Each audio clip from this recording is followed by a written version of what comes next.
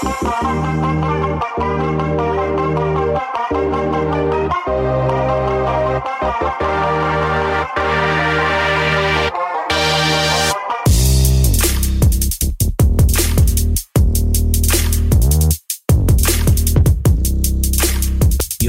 what is up? We are the Filipino Fridays podcast. I am your host, OJ, with my co-hosts, Archie. Hey. Hey, y'all. It's Archia. What's up? Today's episode, we have a very special episode. This week is going to be about grief. Now, I wasn't there in the interview, unfortunately, scheduling conflicts. Archia did most of the heavy lifting, so I wanted to ask you, how was that conversation with Miss Siadat for the second time? Yeah, if you guys tuned in to our mental health episode, we obviously had a fantastic guest, which was Cynthia Siadat, trauma psychotherapist and founder of Living Fully Therapy. So she really broke down the issues with Filipinos and mental health and the struggle with dealing with mental health. And, you know, within the scope of today's events that have been happening with Angelo Quinto and also the anti-Asian hate crimes that are happening, we just felt like it's a very valuable time to talk about grief or grieving. Again, we are fortunate to have her guest on our show today. You know, it's always helpful when you have a professional guide you through what you may have felt, what was going through your mind, and trying to make sense of whatever feelings that you experienced during the time that you heard these things happening and are still happening today. So grief, at first, we all recognize is what you feel when you lose, when someone passes away, when you lose a loved one or someone you know or a friend. But grief could also be extended to what is happening in the world today. You know, there's so many outrageous things that happen, day by day. There's so many wrongs in the world, so many injustices, and especially in the age of social media, when it's so easy for us to catch the news in a lightning speed. At one point, we're okay, and then we read something, and then you feel your heart drop. Mm-hmm. So, and then it shakes you, or you find yourself taken aback, or you're shook, and you don't know how to react, and that is also part of grief. Immediately your body is kind of in shock, and then you can't quite understand what you're feeling. So for many of us that had been affected by the news of Angelo Quinto's passing, that might have happened to you. I know for myself specifically, when I first heard the news about George Floyd and when I saw kind of the footage, I was in shock, and I admittedly cried for a week. Like every day, I was just in horror. That was tough. Didn't know how to. Yeah. And obviously it became something where a lot of people demanded a change in police reform, or, just policies taking care of people and really trying to make a change. And then now we find ourselves again in this moment hearing about Angelo, and it's like your kuya. It's like your pinsan, your cousin. It's like your ading. It's like you in the Filipino community, you feel that. It's like that could have been my brother. And so many of us probably had, found ourselves in that space where we weren't sure kind of what we were feeling, or we weren't, we didn't know where to place our feelings or where our thoughts were. And maybe we were in the same maybe we've experienced episodes like Angelo where, you really just needed help. But then in this case, it ended up taking his life. So with the news of Angelo Quinto and learning about it, what went through your mind? What were your thoughts, and how did you feel when you heard the news, or when everybody discovered that this had happened to him? Yeah, what were you feeling? What had you felt? I don't want to make it sound like I didn't care about Angelo and like what happened with him, but I just did not watch the video or do any deep diving with it. Because like every other day, there's a different Asian person dying. There's the Chinese man that had his hands up and he got shot. And then there was like the other Filipino man who got slashed across the face. Like, what else? Like, do you really want to put in all of that image into your brain? Like, no, that's not for me. So because of my mental health, I'm just not going to watch any of that.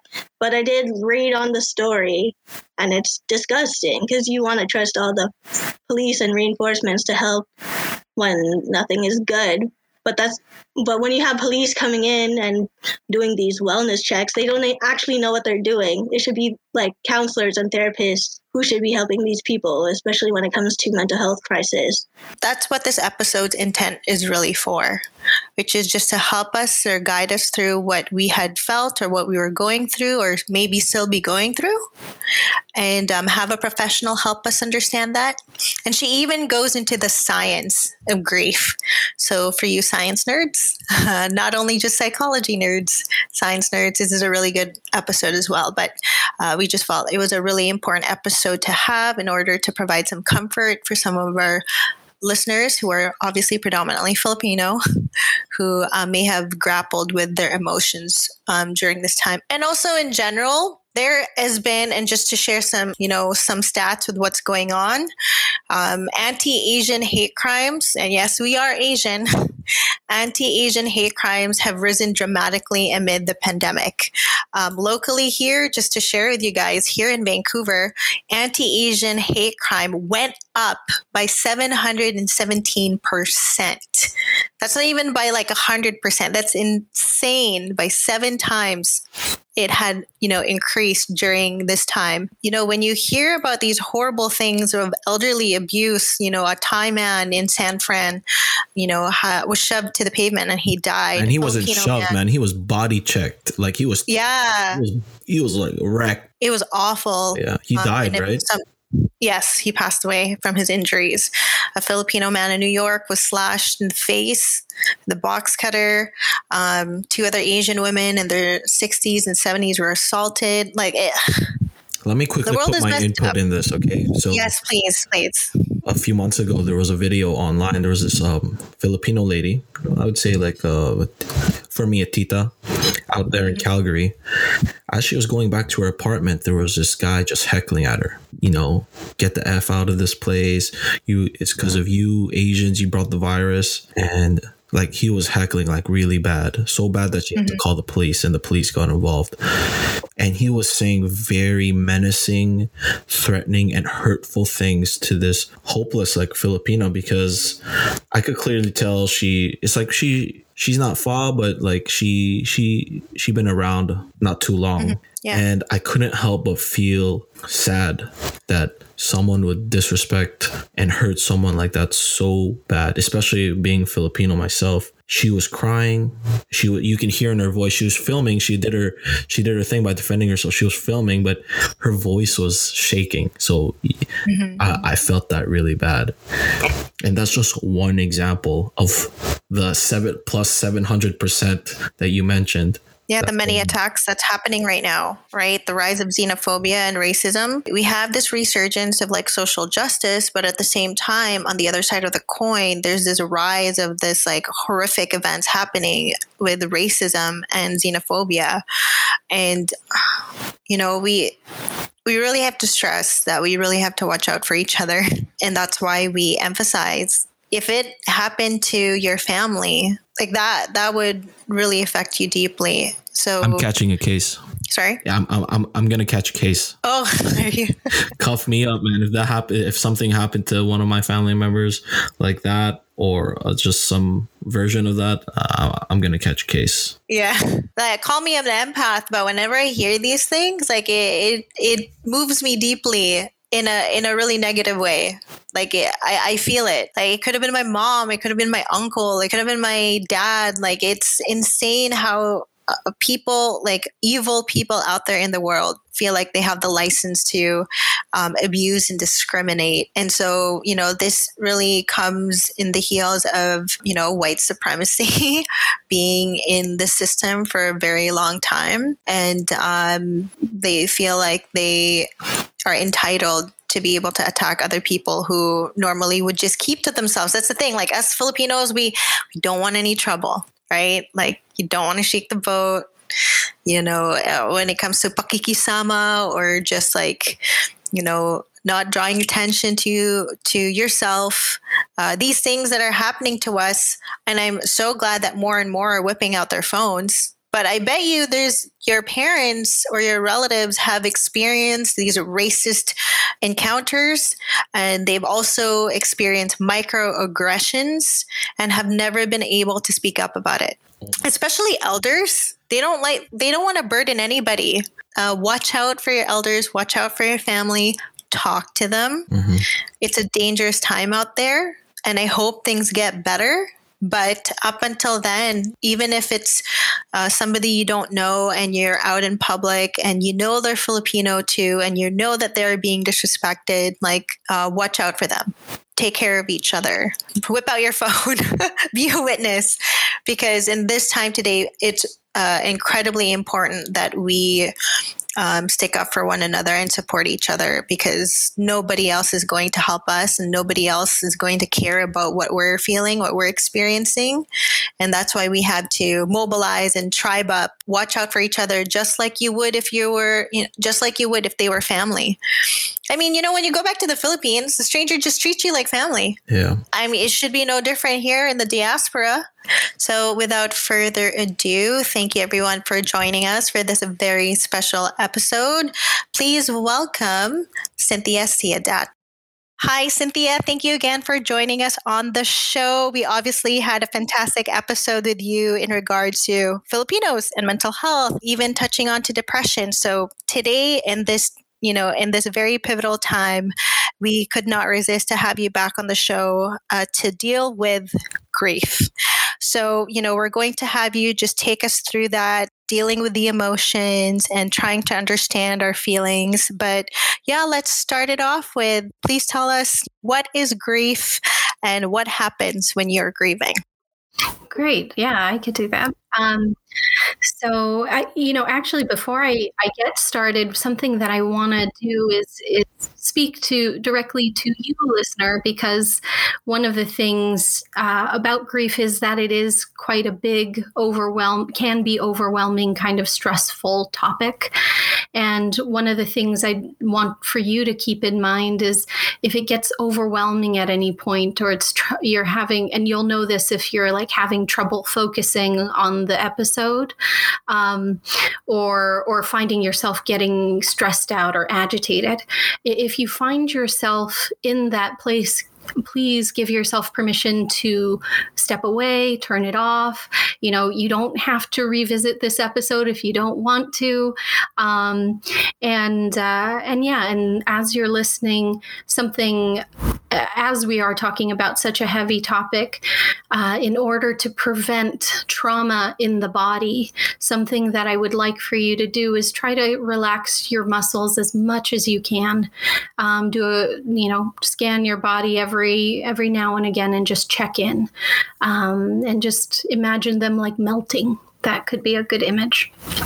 So thank you for that. So to answer what grief is, so grief is an intense sorrow, and it's so intense sometimes it almost feels painful, and our focus can go nowhere else but on our loved ones passing. And there can come more extreme events of extreme focus or reminders of the loved one passing. And that can also lead to some avoidance of either reminders or, anything that could possibly trigger a memory. And another piece about grief is that it also comes with commonly a sense of rumination. So rumination being, your thoughts are just kind of running and running and running so fast. And so, people can develop emotional and physical issues as a result. So depression kind of symptoms, trouble sleeping, feeling agitated, like I mentioned, anxiety, loss of appetite, and and because our minds and our bodies are so connected, a general ache and pain all over, or in certain parts of the body. So that's what grief is. And I wanted to also share a bit of my story when it came to grieving, as particularly to my grandma. And I wanted to just let the listeners know, and maybe this might be my personal experience, and some of you might be able to relate. But when I was grieving, I was just beside myself. I thought I was delusional. I thought I was delirious because I was experiencing an overwhelming amount of different type of emotions. And with that, just like what you said, it becomes exhaustive, right? It just drains your energy. And you hit a point where you can't think and you can't focus because you're in this delirium of emotion and heartache, and basically wanted to let you know that it's totally okay to not be able to make sense of what you're feeling. I think, some of us, when it comes to emotional things, and especially in our culture when we're not used to talking about it openly, we try to find answers as to what's going on or what am I going through. We're trying to problem solve it. That kind of just comes within the nature of the environment that we're in sometimes. But really, there is a way where you could just let's accept that we can't make sense of it. Whatever we're going through is happening. Our brains can't think and we can't really process through what we are feeling, but that's totally okay.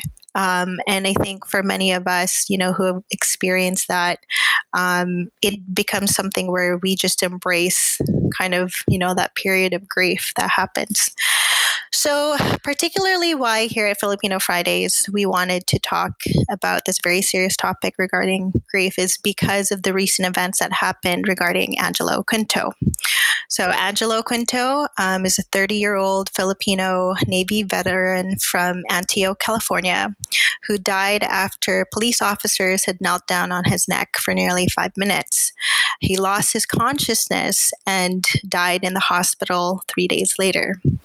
Now, how this really impacts our community is, not only did it feel like a wound was opened up all over again, calling back to what happened with George Floyd last year, but also in the climate of like anti-Asian, sentiments. When it comes to us in our community, if something happens to one of us, we all feel it.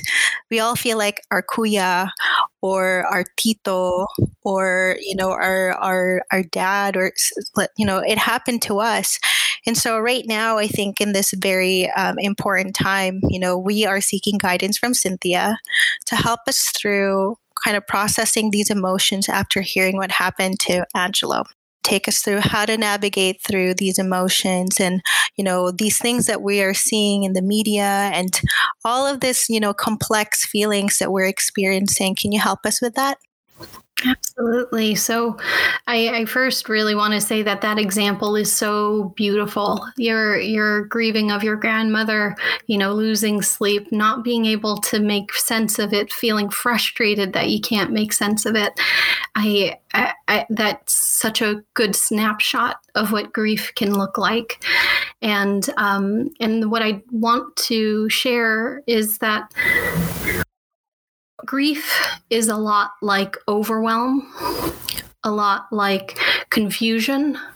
And just in its way, each of those emotions are the kinds of emotions that tend to be really intense, and it's really difficult to make sense of it.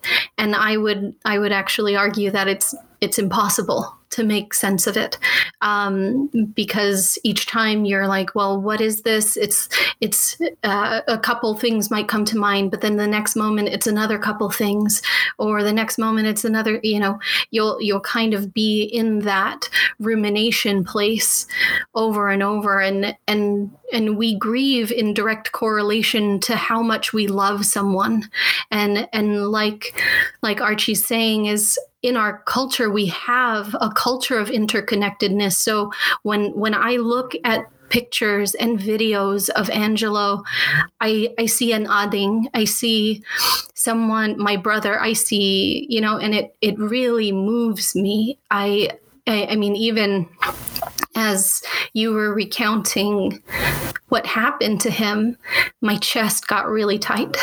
And like right now, I know right now I'm crying. I feel it. Yeah.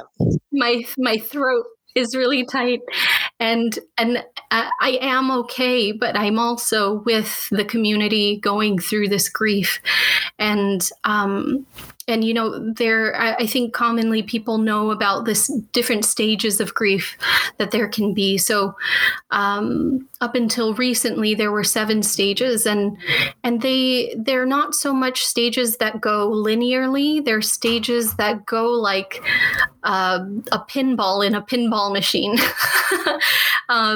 So I'll go down each of those, and I'll just kind of describe each of them, but they're pretty self-descriptive.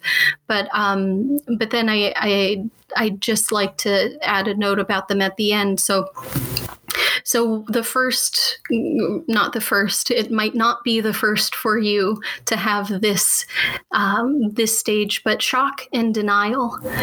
So, I know for my own self, I go in and out of remembering what happened to Angelo.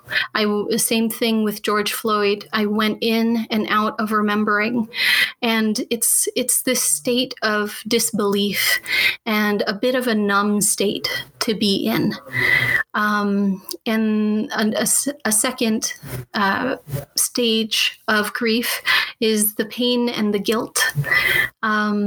Pain over the loss, pain over the relationship. Maybe there were unresolved things or a sense of guilt.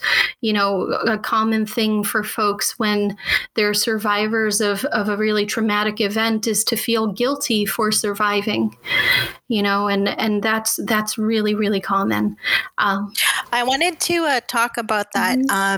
When I was grieving about my grandmom, I felt guilty about feeling joy and being happy. It's like I had to I had to stop myself. Like I found myself stopping myself from laughing, from feeling joy, because I was just so sad. I just felt like there's no point to feeling this happy right now because I just lost, my favorite person in the world. Like there's no meaning to living anymore. Like what, and I totally resonate when you say guilt. You feel guilty for feeling any joy. And then I discovered later, of course, as humans, we're allowed to have these emotions happen at the same time and right after each other. And it's totally okay. You don't have to be stuck in whatever, emotion you're feeling at that time. But I totally felt that. I may not have I did then recall I felt guilty. I didn't attend her 70th party. I wish I went back to this. Regrets. Yeah. And so that guilt is powerful because it sits with you for a little bit. But yes, please continue. Yeah, no, absolutely. It is. It does sit with you, and it does kind of pop up at these very inopportune sometimes moments, and sometimes seemingly out of nowhere. But I'll let you know there's a wisdom in your body that probably kicked up some kind of sense of something that you felt with that grief moment and reminded you. So, which I'd like to just touch on that briefly is if you are witnessing or learning about Angelo's passing, or whenever you learn about somebody else's passing and you have thoughts of other people you've known to pass, even pets, if you have those thoughts, that's totally normal. And what's likely gonna, occur for someone who's having all of those thoughts and memories triggered is a bit of overwhelm. So just knowing, one, it's normal, and two, that the way we want to handle that is with real gentleness and like I was mentioning earlier, with that real relaxed muscle kind of way of being. And I literally mean your physical muscles, if I wasn't clear. So I'll continue with the stages of grief, but the third is anger and bargaining. So, being, when I'm not in shock and denial, I'm angry. And when I'm not, I've certainly experienced my own losses. And one of the things that I've commonly thought to myself in this stage is, well, if I had just ... if I had just been there a little bit longer, if I had just been able to, and then it can couple itself with that grief, if I could have just been able to tell them one more time that I love them so much.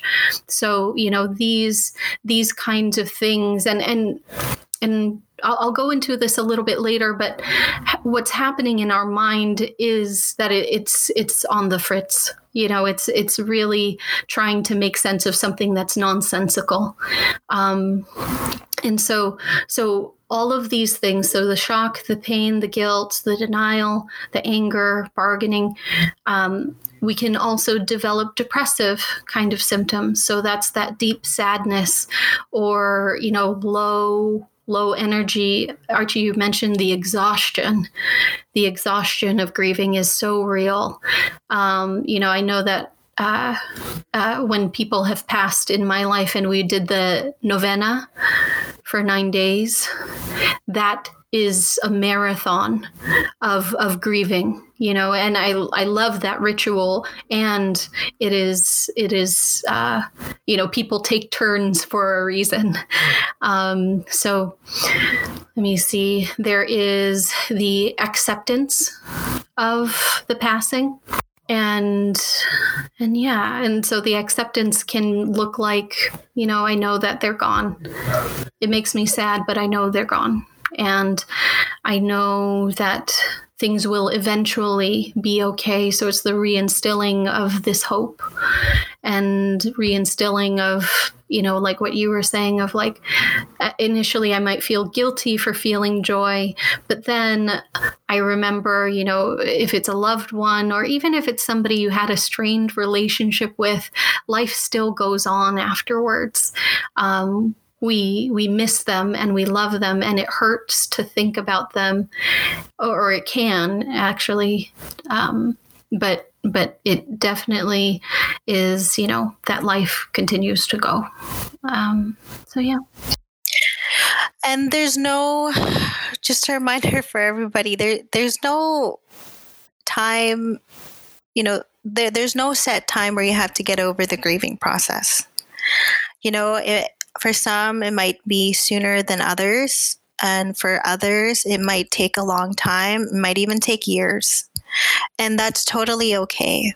And, one way to kind of unburden, that pain is to share happy memories about that person or talk about them with others. That way, it alleviates that burden in your heart a little bit. But don't ever feel like, just as you're starting to get yourself organized and you're trying to make sense of life again, that like, oh no, like I does this mean I'm done grieving? Like it happens, it comes. What's funny? My friend sent me this example once, and she's amazing for this. Shout out to Soleil. I know you listen to this episode, so I'm just shouting out to you. She says that, grief is like this big red button inside. So imagine you're like a square, and then there's like a button inside. And so there's like a ball that like moves in and around the room. And then one day, boom, it hits the button, and it happens. And it could be, and I think this happens for many of us. It could have been maybe 6 months after the person is gone, could be the year after. It actually could still happen, 15 years down the line still. And when that happens, she was so amazing. She's like, let me know when that red button is hit. Give me a call. I'm here for you. And, if you need to just cry it out, just let me know. And I thought it was just such a great example. I don't know where she might have referenced it from, but, I just thought, it was such a great example because when you do, when you do lose somebody, you at that point you are marked for life, I would say. And that red button is inside.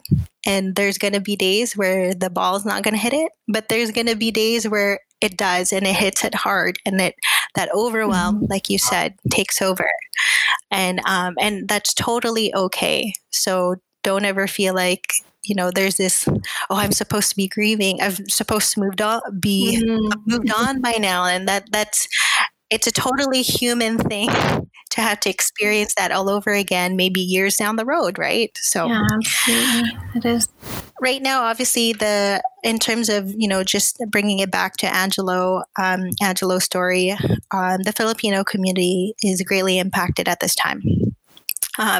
Especially for the type of community that is still, struggling to work through mental health and emotions and feelings and talking to each other about it and addressing it. This is a really pivotal time where we need to take care of each other, whether it's from hearing Angelo's story or maybe having heard of our fellow, family members or people we know that may have been affected by, the social climate today with racist attacks. What can we do to be there for each other? Or how can we help each other in our community? So pretty specifically related to, the climate that we find ourselves in with all of the anti-Asian sentiments. It is a community collective pain right now. And, even if you may not feel the pain, we are so energetically connected to one another that if you ever notice when you're with somebody anxious or with somebody sad, you kind of feel it in your body. And there's a mirror neuron process happening in your brain, whether you know it or not. And so, it is a collective thing that's happening right now. And I mentioned those stages of grief, and recently there was one of Elizabeth Kubler-Ross's I almost said protege, but he's like a mentee of hers. And he recently, I think his name is David Kessler, and he recently came up with what I thought is part of how we take care of ourselves and take care of each other, which is what he's calling the 8th stage, which is making meaning. He has an amazing interview with Brene Brown, actually. I think it's one of her first episodes where he's talking about that 8th stage of making meaning. And, something that I'm seeing online around social media is, people are advocating, people are using their voice and sharing Angelo's story, and the thing that I'd like to say if this is, the event that has kind of shaken that social justice bone inside of you, a potential meaning out of all of this could be, this was the moment where I committed myself to being a part of this social justice movement.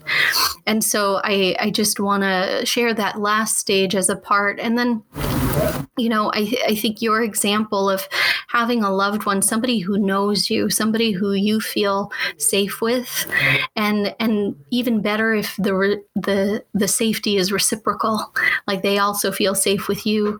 I would recommend going to them, saying to them something of the like of, I'm learning that I am at risk for grieving right now because of what's going on in the Filipino community, and or whatever, regardless of your own background. But, letting them know that may mean that I might, get into some moods or feel really low or something. But I'd like to ask you to check in with me if you see me like showing some kind of something, if it's anger or sadness or just like that grief, please confront me, tell me. And yeah, I might not like it in that moment, but you have full permission. And it is again, like I might not like it. It might even like cause a rift between us, but I want you to know, and you can remind me of it in that moment. Like You gave me permission to do this. And even if it damages my connection with you entirely, which is doubtful if you remind me that I asked you, is that, if you let me know, you're potentially saving my life. And like literally and figuratively, like when grief takes a hold of us, our thoughts, our minds go so into the past, so into the past. And we're thinking about things that went on before, or things that are gonna come. It's like, oh no, what's gonna happen on my wedding day when they're not there? Our minds are apt to go elsewhere other than the present moment. And for you to call me out and tell me, hey, you're kind of spacing, or you're kind of acting off, what's going on with you, will likely save my life from being that, not being present. And I can't take credit for this intervention. I was taught this by my trauma mentor, Eric Gentry, but I do think it is so valuable and so accomplishes so many different things that we need to heal, like this connection. Hopefully remembering to be and live in as relaxed a body as you can, because our bodies will heal themselves over time. We do have an instrument that tries to heal itself. That's why, when we have infections, like it's like shooting blood out to push out the infection. It's a self-healing mechanism, and the way that we help our emotions heal, and even sometimes our bodies, our literal bodies, our physical bodies heal from illness, is we can help it promote healing and wellness by relaxing our bodies, relaxing our muscles. So, yeah, just to kind of add to that, despite how that person may call you out, or there's that understanding between you, really, they become an anchor in this drowning sea of feelings. And I'm obviously so thankful. I have a friend who, put herself forward and say, hey, when your red button is hurt, or when your red button's hit and you're feeling hurt, let me know. And yeah, like that person really could save your life in terms of, what you're going through. And it's just so incredible, just the human body. I mean, in grief, you do get physically sick because you're exhausted, like you're not taking care of your body. Yeah. So having to relax and kind of give yourself that peaceful moment is recuperation of not only your health, but also, it kind of it brings up your energy again to deal with whatever you're going through. I wanted to share one of my favorite quotes that I turn to whenever I would get all up in my feelings about grieving. And it's something I've held really close ever since a friend of mine sent it to me. And, grief, I've learned, is really just love. It's all the love you want to give, but cannot. All the unspent love gathers up in the corner of your eyes, the lump in your throat, and in that hollow part of your chest. Grief is just love with no place to go. So I wanted to share a little bit about, I love my grandma. She raised me. I grew up with her. She was my favorite person in the world. And so I just felt like, I had no will to live when she passed away. And when I heard of this quote, it really just made me feel like, I have this overabundance love of her, for her, at her, and now it has nowhere else to go. And, when I recall back to Filipino Fridays, which is something I'm incredibly passionate about, and it's something just that gets me up, every morning, that really, it doesn't take away whatever love I had for her and I have for her. It became kind of another channel that I could express my love. I have so much love to give. It went to my grandma. And then now, there's this thing that I love so much to do. I love my culture. I love my family. And like, this is a way I could do it. And, that really is what kind of gave me some peace, like reading that quote. And I hope, by sharing this quote for you, for listeners out there, this also brings you some comfort. But, maybe that is the eighth stage, making meaning out of it. Yeah, I was just going to say, like you're overflowing with love. I was like, oh yeah, that could be a meaning like, you're overflowing with love, and therefore, grandma's physical body isn't here to pour it onto. So you're pouring it into something, you can pick up with your five senses. But like it's so beautiful because it does not even kind of touch the level of love that you have for her. And that's really, really an amazing capacity that you and I and we have as humans to have such big internal experiences. And I know I had kind of alluded to or said I would talk a little bit about what was going on in the brain. I don't know if there's time for that here or if you want. Please do. Yes, please. We're understanding what's going through the heart. Now take us through what goes through the mind, what goes through the brain. And for all of you other, science nerds out there, I know this is what you're getting for, where you can't trust your heart, but I'll trust what my brain says. And take us through the science behind grief, please. Yeah. I am totally with all of you who want to know, like, my physical body, what is it doing when I'm overwhelmed? And the short of it is that there are a couple of different sections of the brain. Like I'm sure folks have either at some point or maybe now's the first time hearing about your parasympathetic and your sympathetic nervous system. So those are actually referring to specific areas of your brain. So like your parasympathetic nervous system is this part. Oh, I don't know if this is going to be a video, so I should describe it. The top of your head, like center top of your head to your eyebrows, is what's considered part of your parasympathetic nervous system. And that's the system that helps keep us calm, that helps us regulate our emotions and really make sense of a potential real or perceived threat to our safety. Sometimes when an emotion is so intense, our body can start to pick up on it like it's a threat. And so I had mentioned earlier that grief is like overwhelm and confusion, and it just doesn't make sense. And that's for our anxiety. That is that ripe playground for the worst possible case scenario. So what happens at that point is that top part of our brain picks up on something and is like, oh, we have to decide what this is.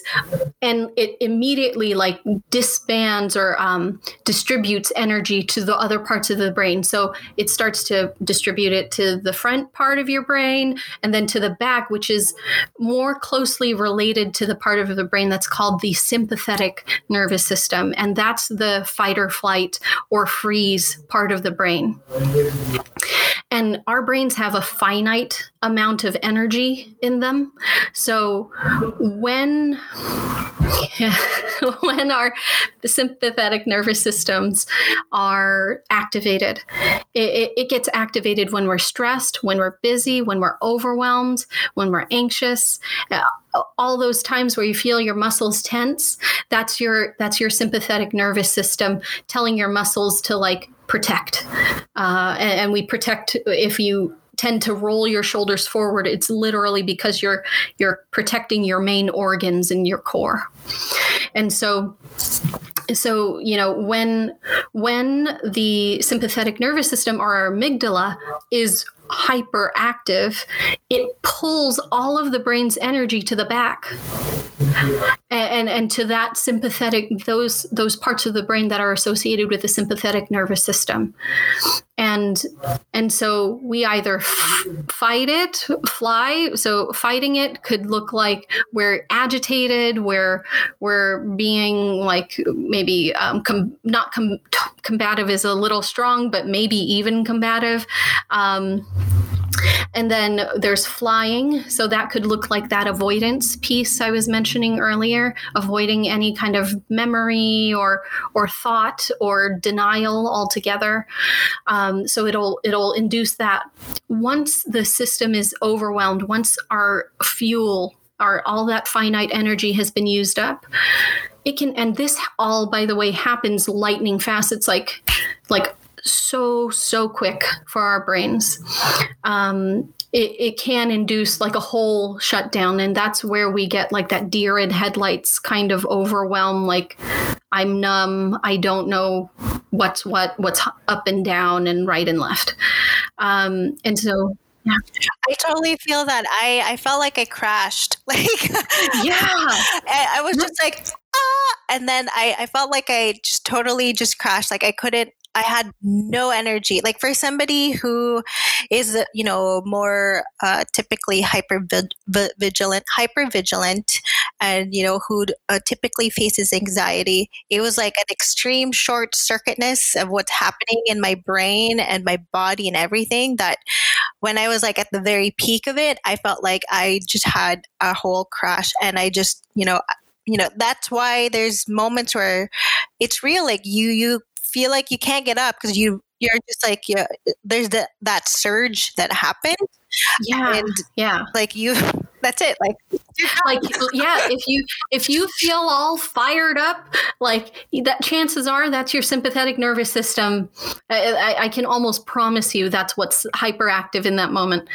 And if you just can't get out of bed, you're like so done, so exhausted, can't lift a finger. I remember once I was grieving so much, I like only could type on my phone to text with one finger.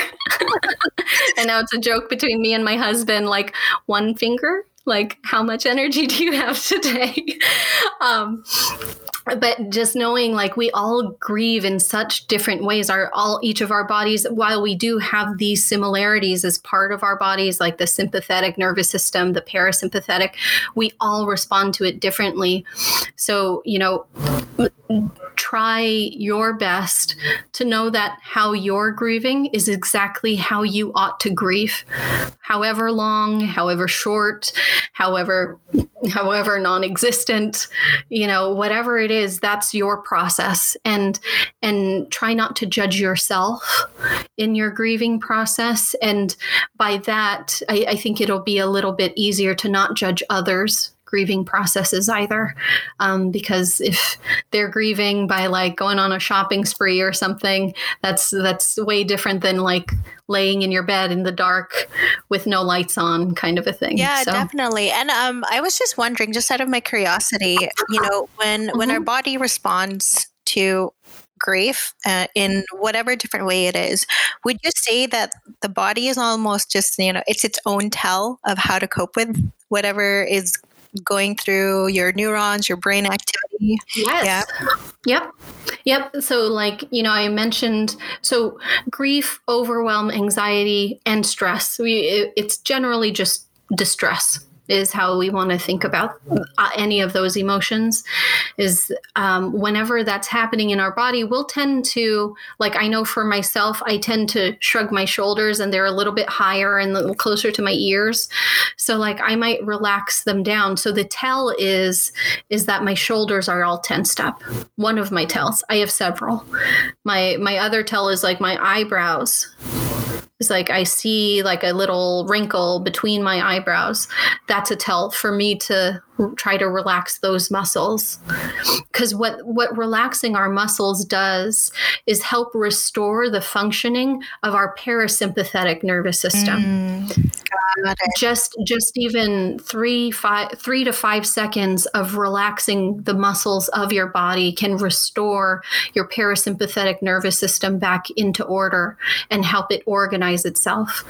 Then that's access to everything that we have in terms of like troubleshooting, figuring something out, determining, is this a real threat to me or not? Because in life we have real versus perceived threats. I think we talked about that last time a little bit.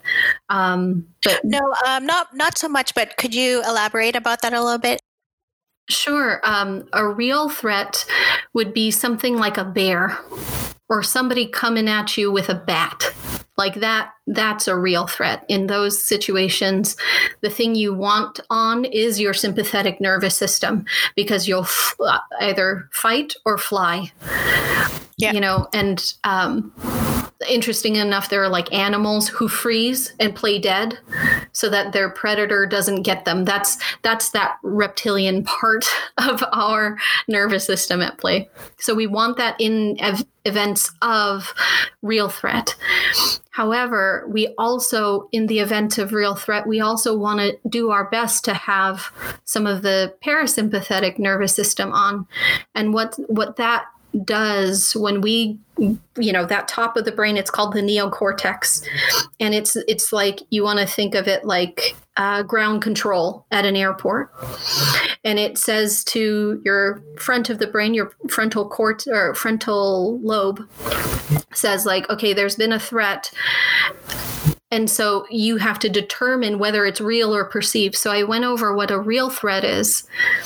A perceived threat would be like your boss comes to you and gives you an assignment 4:55 p.m. on Friday and says, this is due. This report, this like X number of pages report is due on Monday at 8 a.m.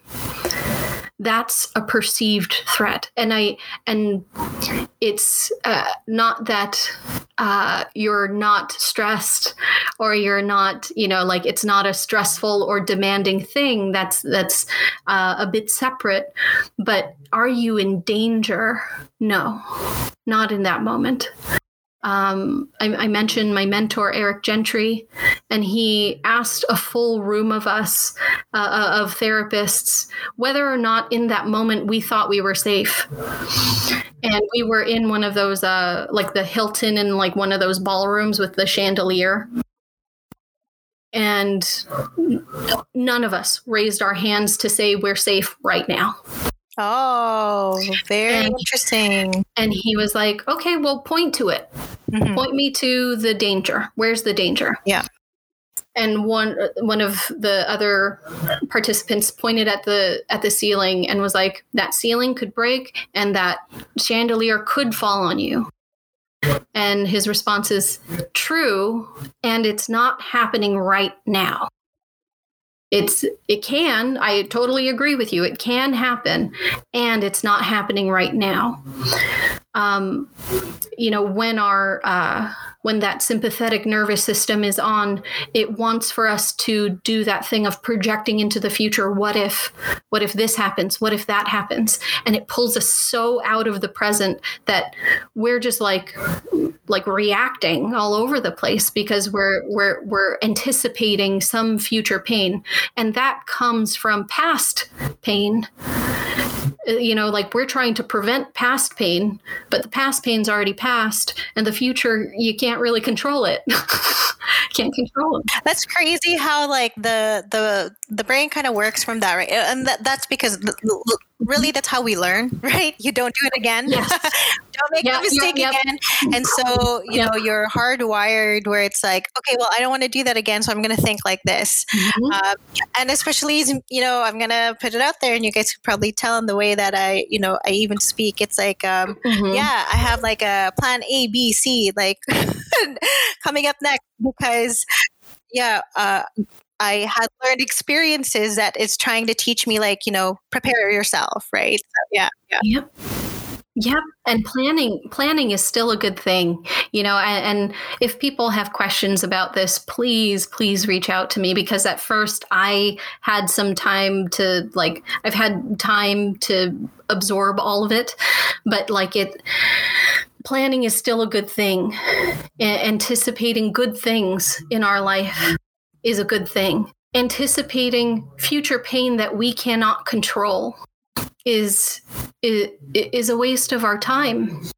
we're pulled out of our present moment and not able to stay with our loved ones or stay in a conversation with our boss or stay in a conversation with a friend.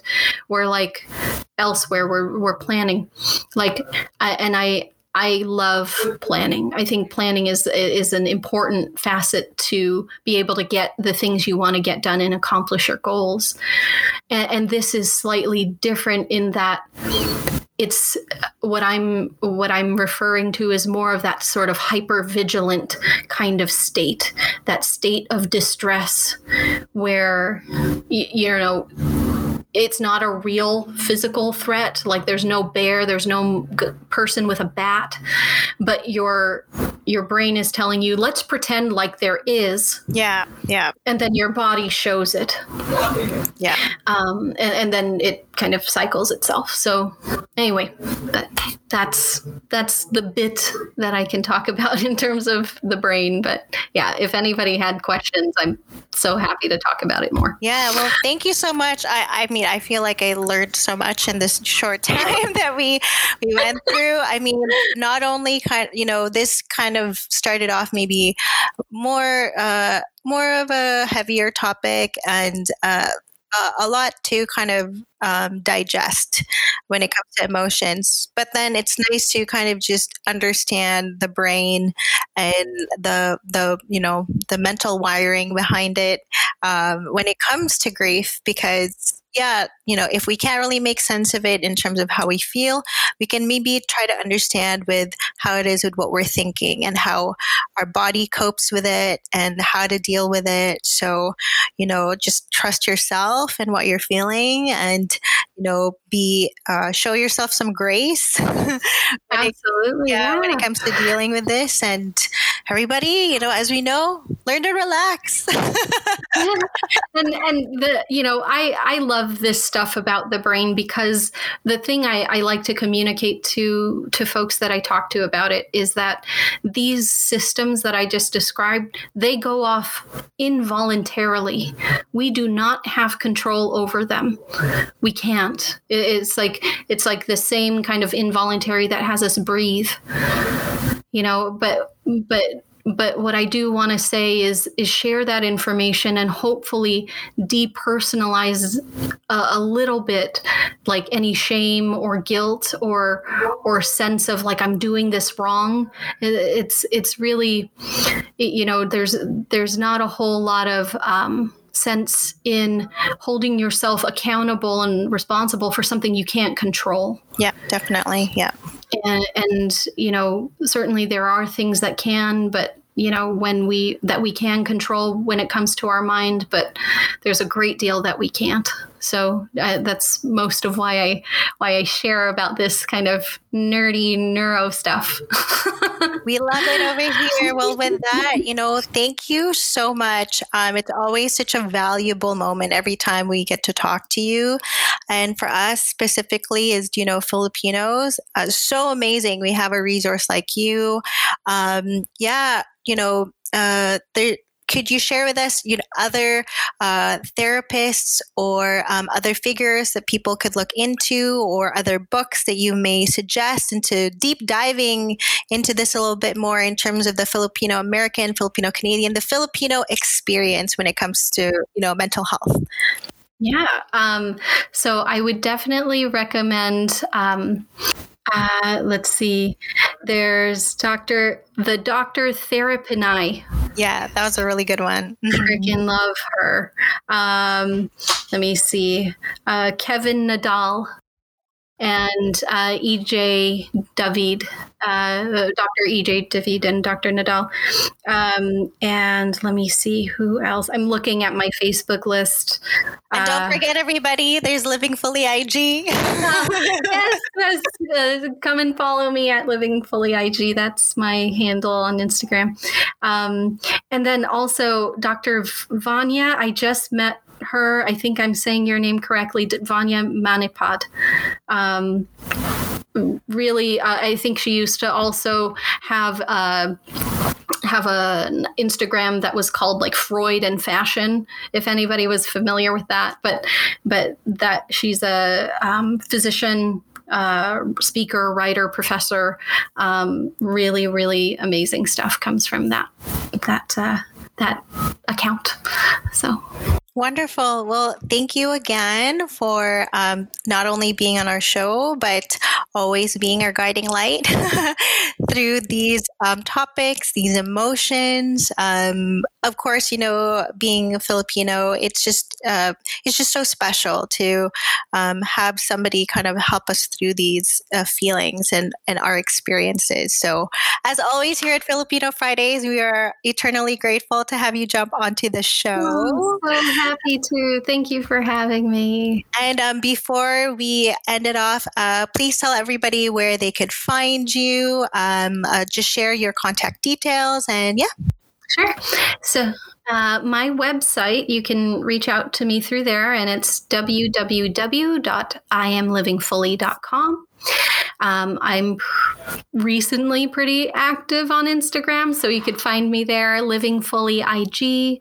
And then I also run most Friday evenings run a Living Fully conversation where folks on Clubhouse, if you're on there, are just sharing their connection to the week's topics.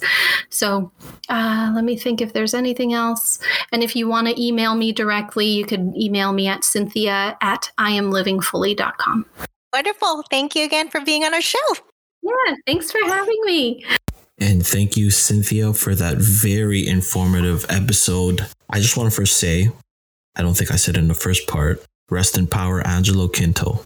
Yeah. Rest in power. There's a lot of things that need to be improved in the system, not just the system, people in general. And I just want to share a little story about what I thought. Fortunately for me, I don't think I've felt a severe level of grief. I don't think so. Definitely felt extreme sadness, but I don't think I've felt grief yet, fortunately. Or maybe I'm just a freaking robot and I don't have emotions. But no, it's just it hasn't arrived in your stage of life yet. That's all. I don't know, man. I'm pretty. That's okay. I'm cold. I'm pretty cold. I'm pretty cold, man. I think I would only cry or How like. could you be so heartless? Yeah. Okay, I'll tell you something right now. Maybe not even 2 months ago, a childhood friend that I spent a lot of time with passed away. Very young. Rest in peace, Nick. I don't know what the reason was for his death, and I don't want to know. We have suspicions, but I didn't even. This might sound cool. I didn't feel nothing, man. I didn't feel nothing. Yeah. I felt disappointed in some capacity, but I didn't feel anything. You didn't get to grieve. Yeah, you didn't really grieve. It didn't hit me. And that's okay. Yeah, and that's okay because everybody grieves differently. It might just catch you out of nowhere, like years down the road, or maybe, the level of relationship isn't there enough for grief, and that's totally fine. So Archia, how about you? Can you share a little bit about your experience regarding grief? Last year, we lost our grandmother, and that was the first time we've ever experienced like a loss in a family, so to speak. And so when that happened, no one really knew how to react. Everyone is super emotional. And we're all Bisaya on this side. So of course we're all emotional, but like times a billion in that matter. But it's honestly, I kind of like blocked out a lot of it. So I just don't remember. And also it just happened so fast too, like from the time that we are now and from then. It just seems so far to me. But personally, like I've had loss in my life. I've lost friends or whatever, but when it came to this, it's weird. It was a weird feeling. It's just kind of like a empty void, so to speak. Like it always feels like there's something not there when there should be. But no, honestly, I just had a really good support system of friends.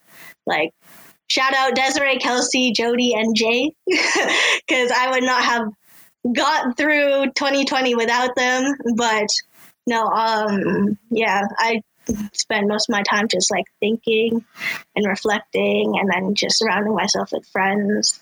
And most of the part, just like try not to dwell on the fact that she's gone. Yeah. So with me, it was kind of, if I were to like update on how I'm dealing with it right now, I feel fine. But I mean, it just comes in waves. It comes and goes, and it'll hit harder when you most not expect it. But my advice for anyone who who's grieving a major loss, is to have that strong support system around you, so then they can fill in the love that was lost. But of course, it's not going to be exactly the same. Okay, great. Yeah, just like we talked about when it came to the red button being hit, surround yourself, if you have an anchor that will be able to help you through those dark periods or sad periods. Reach out, and don't be afraid to reach out when you need somebody to alleviate that burden in your heart. The one that I took away from finding meaning, I shared, when I was grieving my grandma, I just had this like overabundance of love that I would usually, pour out to her, at her. And then now it had nowhere else to go. And then now I've taken that love and then I've channeled it into this podcast as, the passion for my culture, the passion for caring for my fellow Filipinos. That was kind of the abundance of love. It didn't take away from the fact that I obviously loved her immensely, still love her immensely, but whatever overflowing love that I had, I was able to put that in something positive. And that's kind of the meaning that I found in doing the work that I do right now. Mm-hmm. So, I hope you guys could tell when we do this podcast, we really mean it when we say we care about sharing our Filipino culture, caring about one another. I really hope you could feel that we genuinely, authentically are sending our love through these episodes by addressing cultural issues that we feel would provide some understanding, provide some perspective, and provide some comfort, man. Comfort all the time. But before we end this off, let me tell some of the audience what I suggest you deal with grief. Okay. Boys, you listening? Oh, no, I'm getting ready. What is it? I'm joking. I'm not going to make a joke yet, but no, I love it. You know what? We need someone like you to line it up. I mean, this episode wasn't all that daunting anyways, but it just seems like a scary thought, but it really isn't. But okay, let me put some philosophical stuff going on. Look, honestly, I actually believe that time heals everything. The more you just let time go, you'll eventually get over things. The more you start repeating the same routine every day, you'll get over it. You'll forget about it. Okay, that's facts. It might take 10 years. It might take 15 years. And I know my case. It took me a hell of a long time. Dark times, baby. That's an inside joke, y'all. Yeah, that's a big inside joke. But for the boys out there, you suck it up. All right? No tears for you. No tears. Pump some DMX. You keep it to your chest. And you keep moving forward, okay? You keep moving forward. You keep stepping forward because you're not going to go backwards, right? No, you're going to keep moving forward. You're going to keep pushing through. You understand? Okay? You need some alpha male in here. I'm going to be that alpha male in here. Suck it up, okay? There's no time to be acting like a little softy out here, okay? We go hard. No simps allowed. Exactly. You take no days. You could take 1 day off, not 2 days off. You take 1 day off. No, but really, guys, it's very healthy for you to give in to your emotions and become vulnerable when you're completely overwhelmed with it. But if you're overwhelmed with it, you better do it alone in your room. You better cry alone. Man, I would be scared to have you as my dad. Cry alone. Well, with that said, OJ, please close us off. Make sure you follow and like and support the Filipino Fridays podcast. We do have a bunch of new and exciting news to share with everyone. I want to say thank you on behalf of the Filipino Fridays podcast. Not going to release anything yet, But stay tuned. I promise. Like I said, keep moving forward. You keep pushing through. You keep going on. Yeah, exactly. I mean, we're out here manifesting things. Like, we obviously can't share very much, guys, but we have some really exciting news. And really, this credit, it goes to you. So thank you to all the listeners. Thank you for continuing to share our content, especially on Instagram. We love it that we see you tagging us, sharing it on your stories, the sound bites that we have on Instagram. So if your friends don't follow us already, tell them to follow Filipino Fridays podcast on Instagram. And as always, we invite you to send us your feedback, any ideas, comments, questions. So make sure you hit us up. Either hit the email button on Instagram or email contact@filipinofridays.com. We would like to also thank our partners, Potato Corner BC and CITR 101.9 FM, for continuing to support this podcast. You can catch us on CITR 101.9 FM every Monday at 11 a.m. Guys, we cannot wait to share with you, some of our upcoming partners. We can't wait to share with you the wonderful news. Filipino Fridays is going to become more than just the podcast. We just want to preface that now. So when we say watch this space, we are, reaching out to you and letting you know that we are working on some things to continue to build this community. So thank you for all the love and thank you for all your support. Thank you for tuning in, guys. We are the Filipino Fridays podcast. I'm your host, OJ, with my co-hosts Archie. It's Archia. And we'll catch you on the next one. Thank you, everyone.